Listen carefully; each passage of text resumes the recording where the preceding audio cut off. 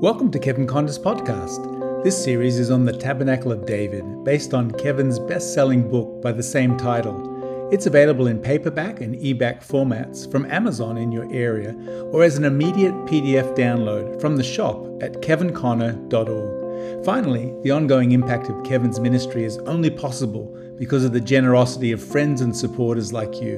Why not consider making a donation today at kevinconnor.org/donate. Thanks very much. I would like you to turn your Bibles again this morning to Acts chapter 15, and then we're going to go over to Isaiah, to the scripture we've just been singing. Acts chapter 15.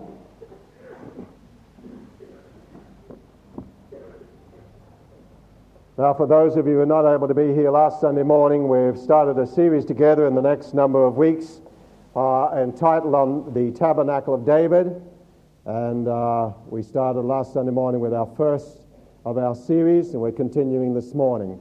All right, Acts chapter 15, I'd just like to read 2 or 3 verses here and just put the words back into your mind again as we continue this morning. Acts 15, and we'll pick up from verse 13 through to 17. And after they had held their peace, James answered, saying, Men and brethren, hearken unto me. Simeon hath declared how God at the first did visit the Gentiles to take out of them a people for his name. And to this agree the words of the prophets, as it is written. After this I will return and build again the tabernacle of who? Not the tabernacle of Moses, not even the temple of Solomon, but I will build again the tabernacle of David, which is fallen down, and I will build again the ruins thereof, and I will set it up, that the residue of men might seek after the Lord, and all the Gentiles upon whom my name is called, says the Lord, who doeth all these things. Let's turn over to Isaiah chapter 2, the passage of Scripture we've just been singing from. Isaiah chapter 2.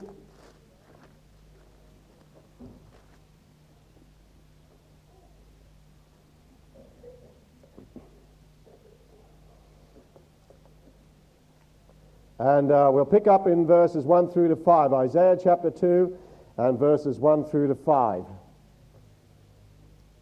The word that Isaiah the son of Amos saw concerning Judah and Jerusalem. It shall come to pass in the last days that the mountain of the Lord's house shall be established in the top of the mountains, and shall be exalted above the hills, and all nations shall flow unto it. And many people shall go and say, Come ye, let us go up to the mountain of the Lord, to the house of the God of Jacob, and he will teach us of his ways, and we will walk in his paths. For out of Zion shall go forth the law and the word of the Lord from Jerusalem. And he shall judge among the nations, and shall rebuke many people, and they shall beat their swords into plowshares, and their spears into pruning hooks. Nation shall not lift up sword against nation, neither shall they learn war any more. House of Jacob, come ye, and let us walk in the light of the Lord. I'd like you to go over to the corresponding passage which is so often overlooked in Micah, the prophet Micah. Micah chapter 4 and verses 1 and 2, where we have the same prophetic word repeated here.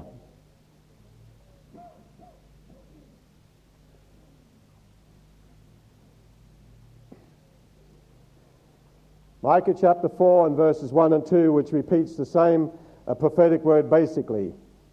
But in the last days, or the latter days, it shall come to pass that the mountain of the house of the Lord shall be established in the top of the mountains, and it shall be exalted above the hills, and people shall flow unto it. And many nations shall come and say, Come and let us go up to the mountain of the Lord, and to the house of the God of Jacob, and he will teach us of his ways, and we will walk in his paths. For the law shall go forth of Zion, and the word of the Lord from Jerusalem. Now let me just take a very brief moment to review what we covered last week. And I do want to encourage you that if you were not able to be here last week, that you pick up the tape which was laying a foundation for the first of our for the beginning of our series on the Tabernacle of David, because we cannot take the time each week to go through review of everything that was covered the week before. So get the tape afterwards from the tape room there.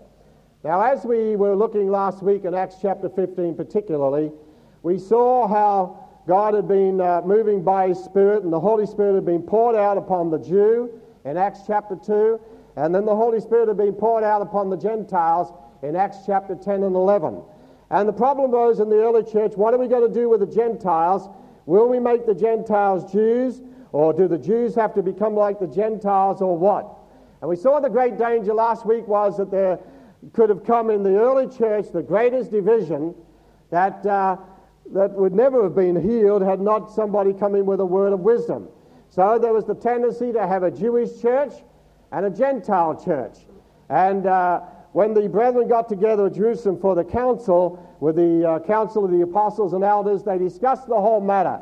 And as we saw last week, we found that the problem was over circumcision, keeping of Sabbath days, certain ritualisms of the law of Moses, and trying to make the Gentiles come under the law of Moses and saying that they could not be saved unless they accepted Moses in one hand and Jesus in the other. The whole issue was over how to be saved. And as the brethren got together, we went together carefully over Peter's testimony, how the Lord Jesus appeared to him and gave him a trance and sent him down to the house of Cornelius. And while he's speaking, the Holy Spirit fell on the Gentiles as they believed and heard the word.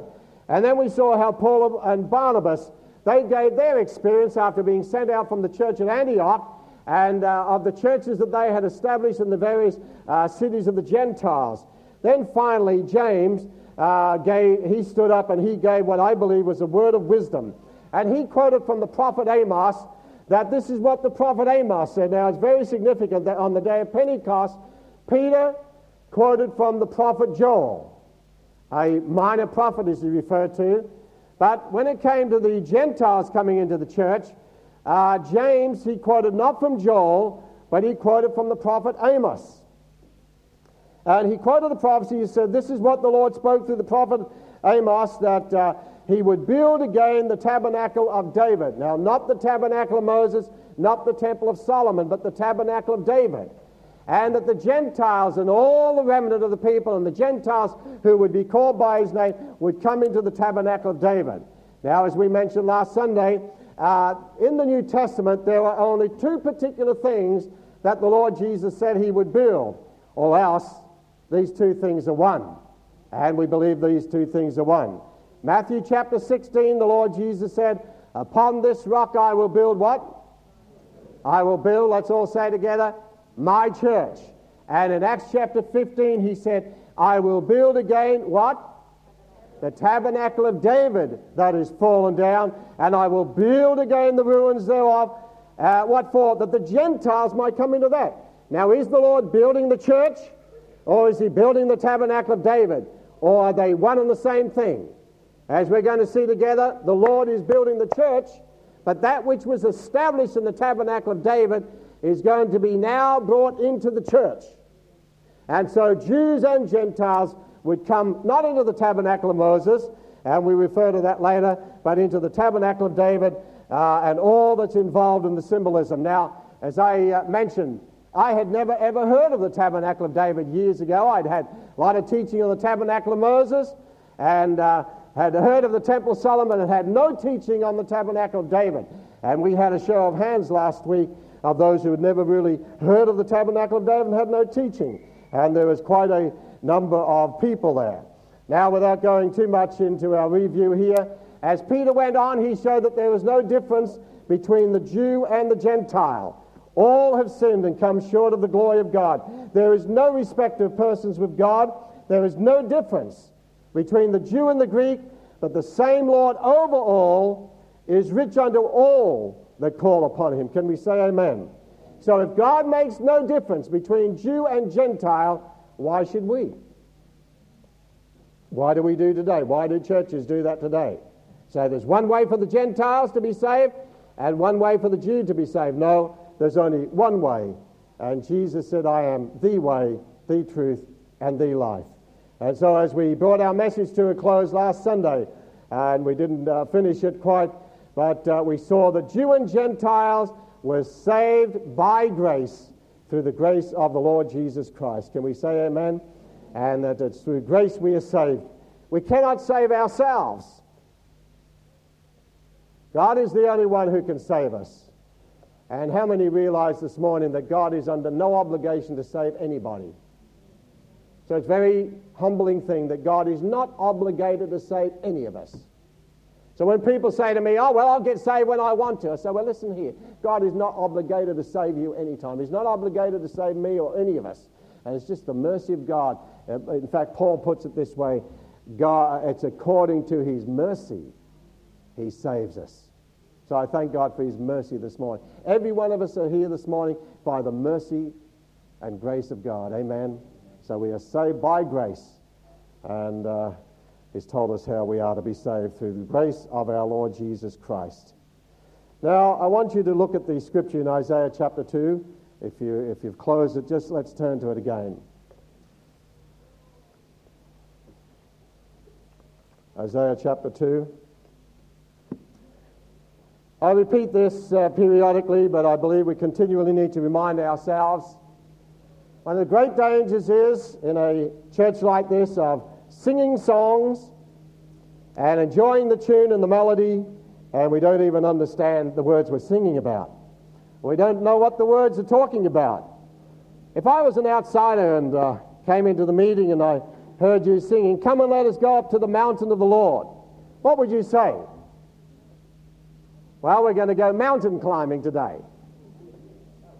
Are you talking about a literal mountain or Mount Donaberang? Or what? What are we? As an outsider, come on, let's go to the mountain of the Lord. Well, these guys must be mountain climbers in this church. And to the house of our God. What do you mean by the house of our God? What does the mountain mean? Anybody know what the mountain of the Lord is? What are we talking about? What are we singing about? And to the house of our God. Is this the house of God, or is this a sheep shed?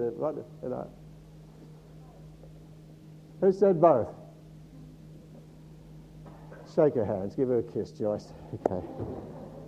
And the Lord, he will teach us of his ways. We'll walk in his paths. For the law shall go forth from Zion. What Zion is that talking about? How many are in the Zionist movement here this morning? How many are in the Zionist movement? Well, that's what I was after. Which one? How many are in the heavenly Zionist movement? Okay, just gotta... Is anybody in the Zionist movement over here? The heavenly one? Hands up. Come on, Peter. Up there. None of this. And the word of the Lord from Jerusalem. What Jerusalem? Do we need to go over to Jerusalem for a misguided tour? What are you singing about? Do you know what you're singing about?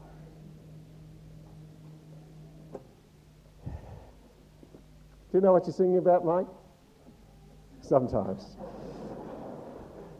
You are so honest, Mike.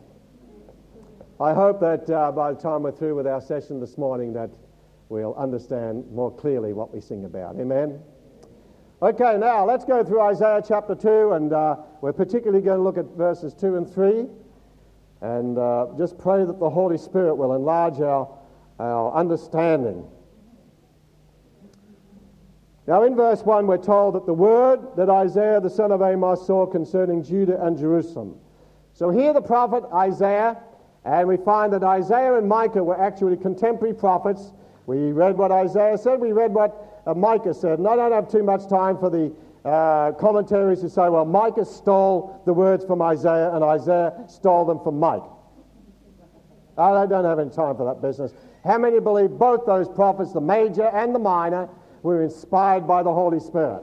Okay, so under the inspiration of the Holy Spirit, they both prophesied the same word. So that in the mouth of 2 or 3 witnesses, every word would be established. Now, you'll notice in verse 2, it says, "It shall come to pass in the last days." The last days. That's the first thing I want to look at this morning. Now, as we go back to the prophets, and we're going to have to look at some of the Old Testament history and some of the Old Testament prophets, particularly in order to understand what is meant by the Tabernacle of David. Okay, the Gentiles with the Jews are going to come into the Tabernacle of David, and not the Tabernacle of Moses. So we need to be thinking about what do we mean by those things. All right, so here the prophets, when the word of the Lord comes to them and the prophetic spirit comes upon them, I believe they are caught up in what we refer to as the prophetic perspective. Let me explain what I mean that. When they're in this prophetic perspective, they see things from God's viewpoint. God is eternal. God has an unlimited frame of reference. We are so small-minded, and we are so finite, and we're bound to time. And it's like, I use the illustration, it's like if we were seeing a procession, and we were just trying to see the procession through a hole in the fence. And we're looking through this hole in the fence, and we see, oh, there's Richard Holland. He's coming in, he can hardly. It rolls down the hill and can hardly get up. And there's Gary Holland. She's riding on her push bike, and somebody's pushing her uphill. You know, and we have a very limited frame of reference because all we see through is through the hole in the fence. And we don't see much. Our frame of reference is so small, so limited, and we just see things a little bit here, and then we say, oh, well, that procession's gone past there, and we see, oh, what's coming now? And, oh, there's something coming up there. But how many knows that God sees over the fence? See? God sees over the fence. He's the eternal. He's the I am. So he sees everything that's happened in the past, what's happening in the present, what's happening in the future. In fact, past, present, and future is just all one eternal present to him. And I'm glad for that. So he has an infinite frame of reference. He's not small-minded like we are. God's unlimited and infinite in his frame of reference. So everything that has been, everything that is, and everything that's yet to come, God's got it all before him because he's omnipresent. So when the prophets are caught up in what I said, this prophetic perspective, they're seeing things from the eternal's viewpoint. And they're not bound by time, but they're seeing things in the past, in the present, and in the future. And here Isaiah, first thing he says in this prophetic word, it shall come to pass in the last days, the latter times, the last days. Isaiah, what are you talking about? What do you mean by the last days? Let me give you 2 or 3 scriptures on this. I'd like you to turn over to Psalm 90. Psalm 90.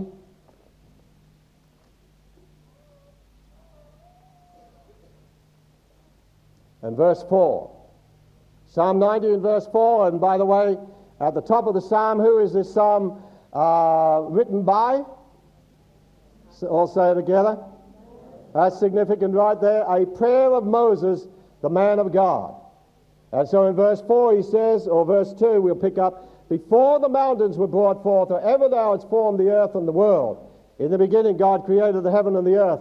Even from everlasting to everlasting thou art God. From everlasting to everlasting, God's the eternal. He's not bound by time, nor limited by time. Man is. God's not bound by a Seiko watch. Verse 4. For 1,000 years in thy sight are but as yesterday when it is past, and as a watch in the night. 2 Peter chapter 3, look what Peter does with this. 2 Peter chapter 3 and verse 8. 2 Peter chapter 3 verse 8. Peter goes right back to the Psalm of Moses from Psalm 90 and verse 4, and in writing to Spirit-filled believers, listen to what Peter says. 2 Peter chapter 3 and verse 4. But beloved, be not ignorant of this one thing. Ignorant of what? Now he's writing to Spirit-filled believers. And how many believers, let alone Spirit-filled believers, are ignorant of this one thing? All right, Peter, what don't you want us to be ignorant of?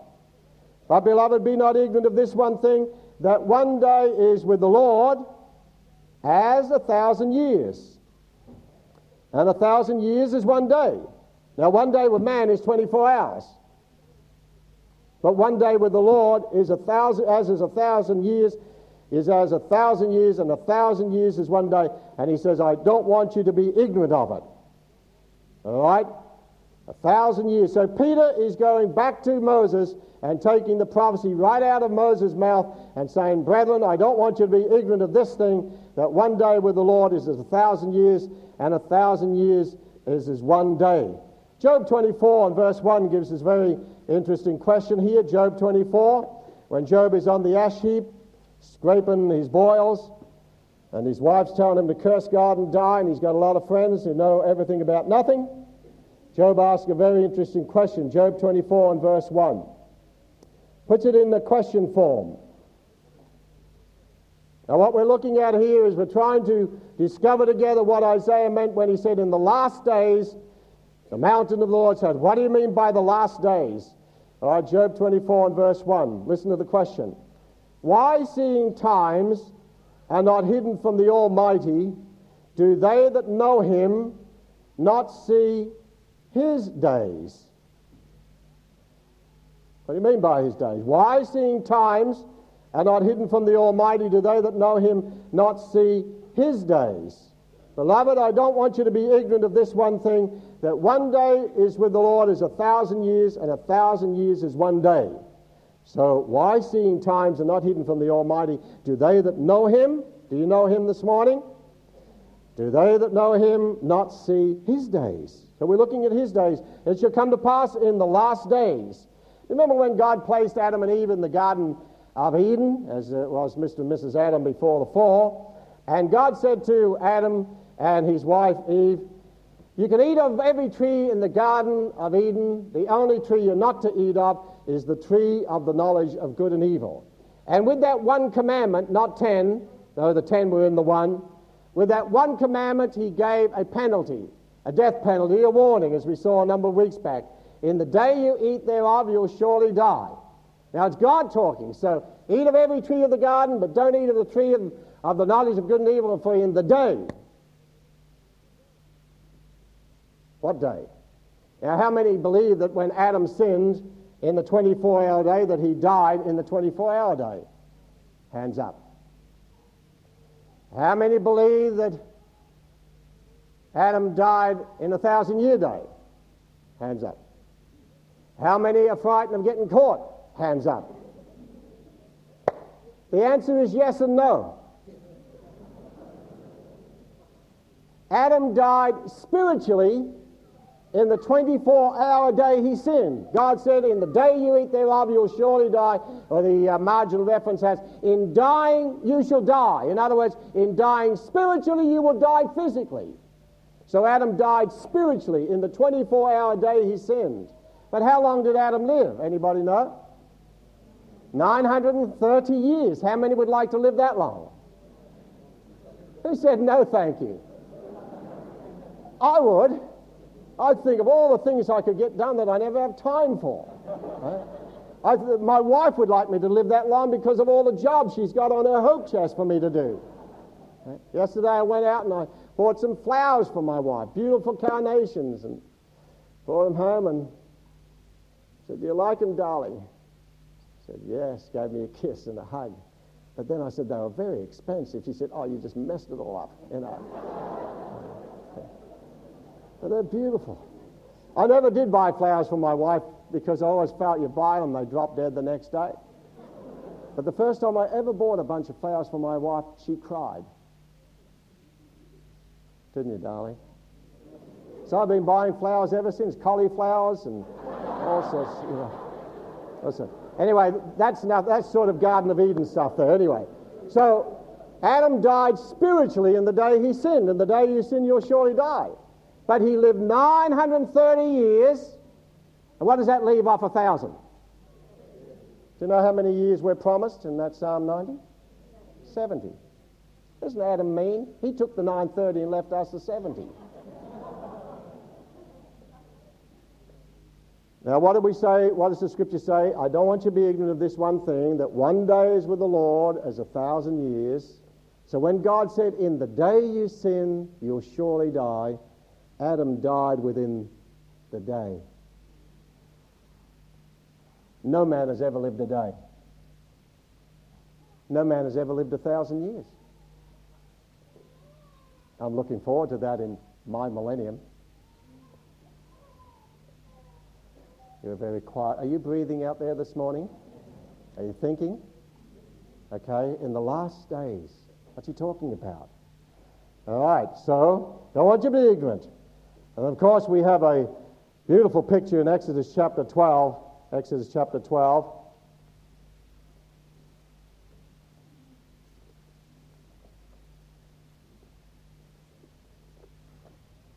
Exodus chapter 12. And there are many, many illustrations, but I want you to get the point here.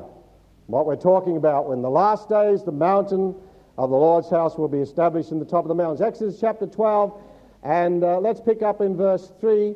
Speak ye unto all the congregation of Israel, saying, in the 10th day of this month they shall take to them every man a lamb, according to the house of their fathers, a lamb for a house. And if the household be too little for the lamb, let him and his neighbor next unto his house take it according to the number of the souls.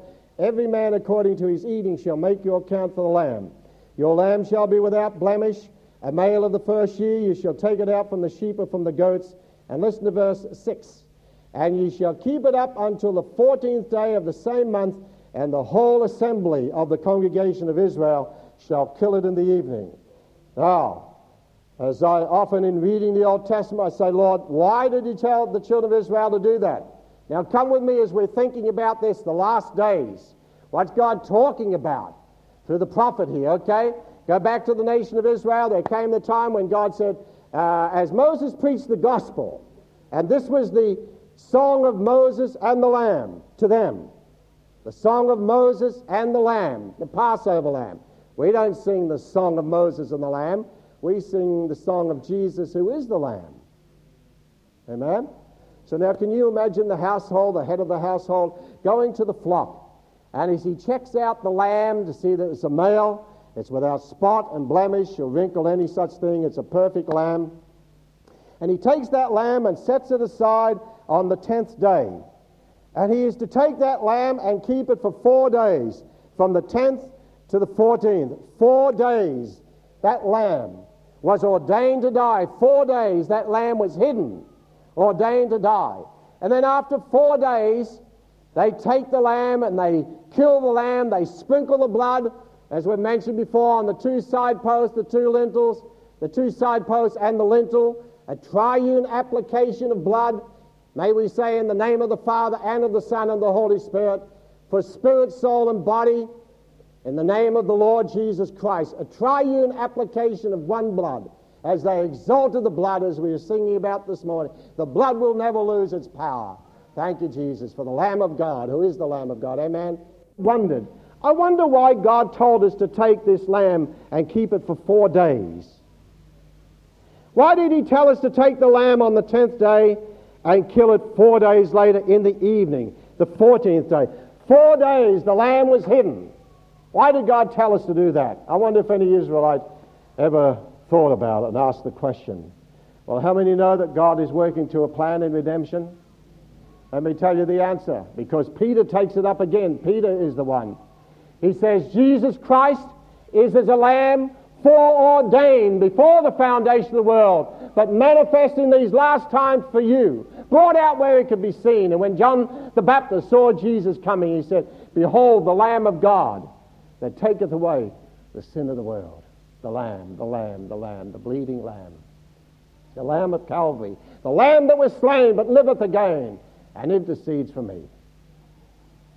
Why did God tell Israel to do that? Let me put it in modern language here. It's like God said to Israel, I want you, as he did all through the Old Testament, I want you to do typically with your lamb what I am going to do actually with my lamb. I want you to take your lamb, that must be a male, not a female, because by one man sin entered the world. I would have said by one woman, but I didn't write the Bible.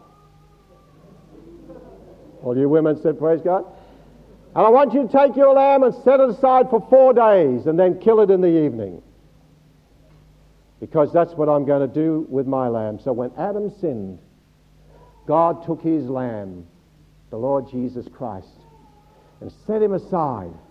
And 4 days later, a day unto the Lord is as 1,000 years, and 1,000 years is 1 day. 4,000 years later, 4 days later, John the Baptist said, behold the Lamb of God. He'd been hidden in the bosom of the Father, but now he's brought out where it could be seen. And John says, behold the Lamb of God that taketh away the sin of the world. 4 days, the hidden and now revealed Lamb. So God got Israel to do typically what he himself was going to do actually. Can you say praise God? Now I want you, just in our last number of moments, I want you to go through 5 things that had happened in the last days, okay? Because when we get into the mountain of the Lord's house, what God did here, so we'll be picking up this Sunday by Sunday over the next number of Sundays, we'll appreciate what we're talking about, the Jews and the Gentiles coming into the house of the Lord. Okay, so it should come to pass in the last days. I want to give you, in our last closing moments here, 5 things that are to happen in the last days. Okay, let's turn over. Number 1, 5 things that will happen in the last days. Number 1, let's turn to the book of Hebrews. Hebrews chapter 1.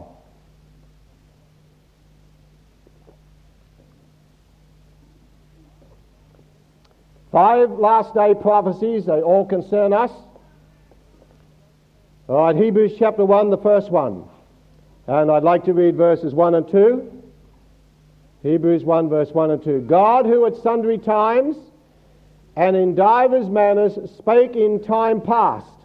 Okay, let's pick up the element here, see. God, who at sundry times, previous times, Old Testament times, and in divers manners spake in time past. All time before the cross is time past. All time before the cross is time past. God, who at sundry times and in divers manners spake in time past unto the fathers by the prophets. And we're looking at some of the prophets. Isaiah, what does he say about the tabernacle of David? Amos, what does he say about the tabernacle of David? Why did James go back to the Old Testament prophets and the Amos and say, tabernacle of David, the Jews and Gentiles coming into that? All right, so God, who at sundry times and in divers manners spake in time past unto the fathers by the prophets, hath in these what? Last days, latter days, whatever translation, okay, last days, spoken unto us by his Son. So number 1, in the last days, God has spoken to us, literally the Amplified brings out, in the person of his Son. God speaking in Christ. Do you believe that today? Okay, so number 1, in the last days, God is speaking to us by his Son, not the prophets. Now, he used the prophets, and remember that all through the Old Testament, when the word of the Lord came to Jeremiah, the word of the Lord came to Isaiah, the word of the Lord came to Amos, the word of the Lord came to the prophets. The word of the Lord did not come to Jesus. He was the Word. He was the Word made flesh. So number 1, God has spoken to us in the person of his Son. Number 2, the next last day scripture, and tell us what's happening in the last days. Acts chapter 2, and we'll pick up in verse 14 and paraphrase this a little bit here. And I'll put them in the order that I believe we see happening in our time. Acts chapter 2 and verse 14, this is the day of Pentecost. And I want you to notice what Peter does. Acts 2 verse 14, but Peter, standing up with the 11, lifted up his voice and said unto them, You men of Judea and all ye that dwell at Jerusalem, be this known unto you, and hearken unto my words. For these are not drunken, as ye suppose, seeing it is but the 3rd hour of the day. But this is that which was spoken by the prophet Joel. And it shall come to pass when? In the last days, or the latter days, the last days. Now, from Adam to Jesus, the 4 days of the Lamb, and there are many illustrations we could give to confirm this, but 4 days of the Lamb, from Adam to Jesus, 4 days. They were the former days, the time past, the former times. But once Jesus came, Jesus ushered in the last days. In the last days, God spoke to us in his Son. Now what else happens in the last days? Number 2, it shall come to pass in the last days, says God, what? I will pour out my Spirit upon, say the word all. All, not just Jewish flesh. Jewish flesh, Gentile flesh, all flesh. Russian flesh, Chinese flesh, Malaysian flesh, Australian flesh, American flesh, Hong Kongese flesh, all flesh. Aren't you glad for that? See? God's above our denominations. I will pour out my Spirit upon all flesh. And what's the evidences of that? Sons and daughters will prophesy. Young men shall see visions. Old men dream dreams. And on my servants and on my handmaidens I will pour out in those days, the last days, of my Spirit, and they'll prophesy. And I'll show wonders in heaven above, signs in the earth beneath, blood, fire, vapor of smoke. The sun shall be turned into darkness, and the moon into blood before that great and notable day of the Lord shall come. And it shall come to pass that whosoever shall call on the name of the Lord shall, what? We looked at it last Sunday. Be saved. Hallelujah. So, number 2, what else happens in the last days? God will pour out his Spirit on all flesh. All right, number 3, quickly. Let's see something else that happens in the last days. And this is 2 Timothy chapter 3. Listen to it. These are all last day scriptures. 2 Timothy chapter 3. And if you're taking down the references, put down verses 1 through to 5. 2 Timothy chapter 3, verses 1 through to 5. This know also that it when? In the last days, latter times, latter days, all synonymous. In the last days, what's going to come? Perilous times shall come, and he gives us 21 signs. And if we don't see these things in our society today, then what am I? For men will be lovers of their own self, covetous, boasters, proud, blasphemous, disobedient to parents, unthankful, unholy, without natural affection, truce breakers, false accusers, incontinent, fierce, despisers of those that are good. How many know that the politicians love the church? Traitors, heady, high-minded, lovers of pleasure more than lovers of God. Interesting. It starts off with lovers of their own selves, ends up with lovers of pleasure. Having an external form of godliness, but denying the reality thereof. From such turn away. And someone gave me this article on the churches that don't believe in hell. Hellfire is out, the love of Jesus is in. Well, how many believe that hellfire is still in, and the love of Jesus too, to save you from hellfire? Amen. I'm amazed at what the so-called church, that's not the true church. So, last days is, lost the scripture, perilous times. So number 3. Perilous times shall come. Perilous times shall come. Number 4, quickly, our time's almost through. Let's turn over to 2 Peter chapter 3 for another last day scripture. 2 Peter chapter 3. This is number 4. 2 Peter, and for those of you taking down the references, you can put down verses 1 through to 10. 2 Peter 3, 1 through to 10. I'll just read a couple of verses from the passage. All right, in verse 2 and 3, Peter says that ye may be mindful of the words which were spoken before by the holy prophets, the Old Testament prophets, and of the commandment of us, the apostles, New Testament apostles. So you'll notice Old Testament prophets, New Testament apostles. Be mindful of the words which were spoken before by the holy prophets, and of the commandment of us, the apostles of the Lord and Savior, knowing this first, that there shall come when? In the last days, the latter times, the latter days, the last days, what? Scoffers. Walking after their own lusts and saying, where is the promise of his coming? And mocking about the second coming. You Christians are talking about the second coming. Of course, you don't have to follow what somebody gave me a little clipping that they said the rapture was going to take place last week or somewhere. Well, if it's taking place, we've missed it. And you're stuck here with us. I don't believe that. That brings reproach on the doctrine of the second coming. But in the last days, there will be scoffers who will mock the second coming. And you'll notice that's all in the chapter about verse 8. Don't be ignorant of God's plan. 1 day is with the Lord is 1,000 years, 1,000 years is 1 day. And then the last thing I want to give you, number 5, and we finish here. Go back to Isaiah chapter 2. Isaiah chapter 2, which we've just been reading.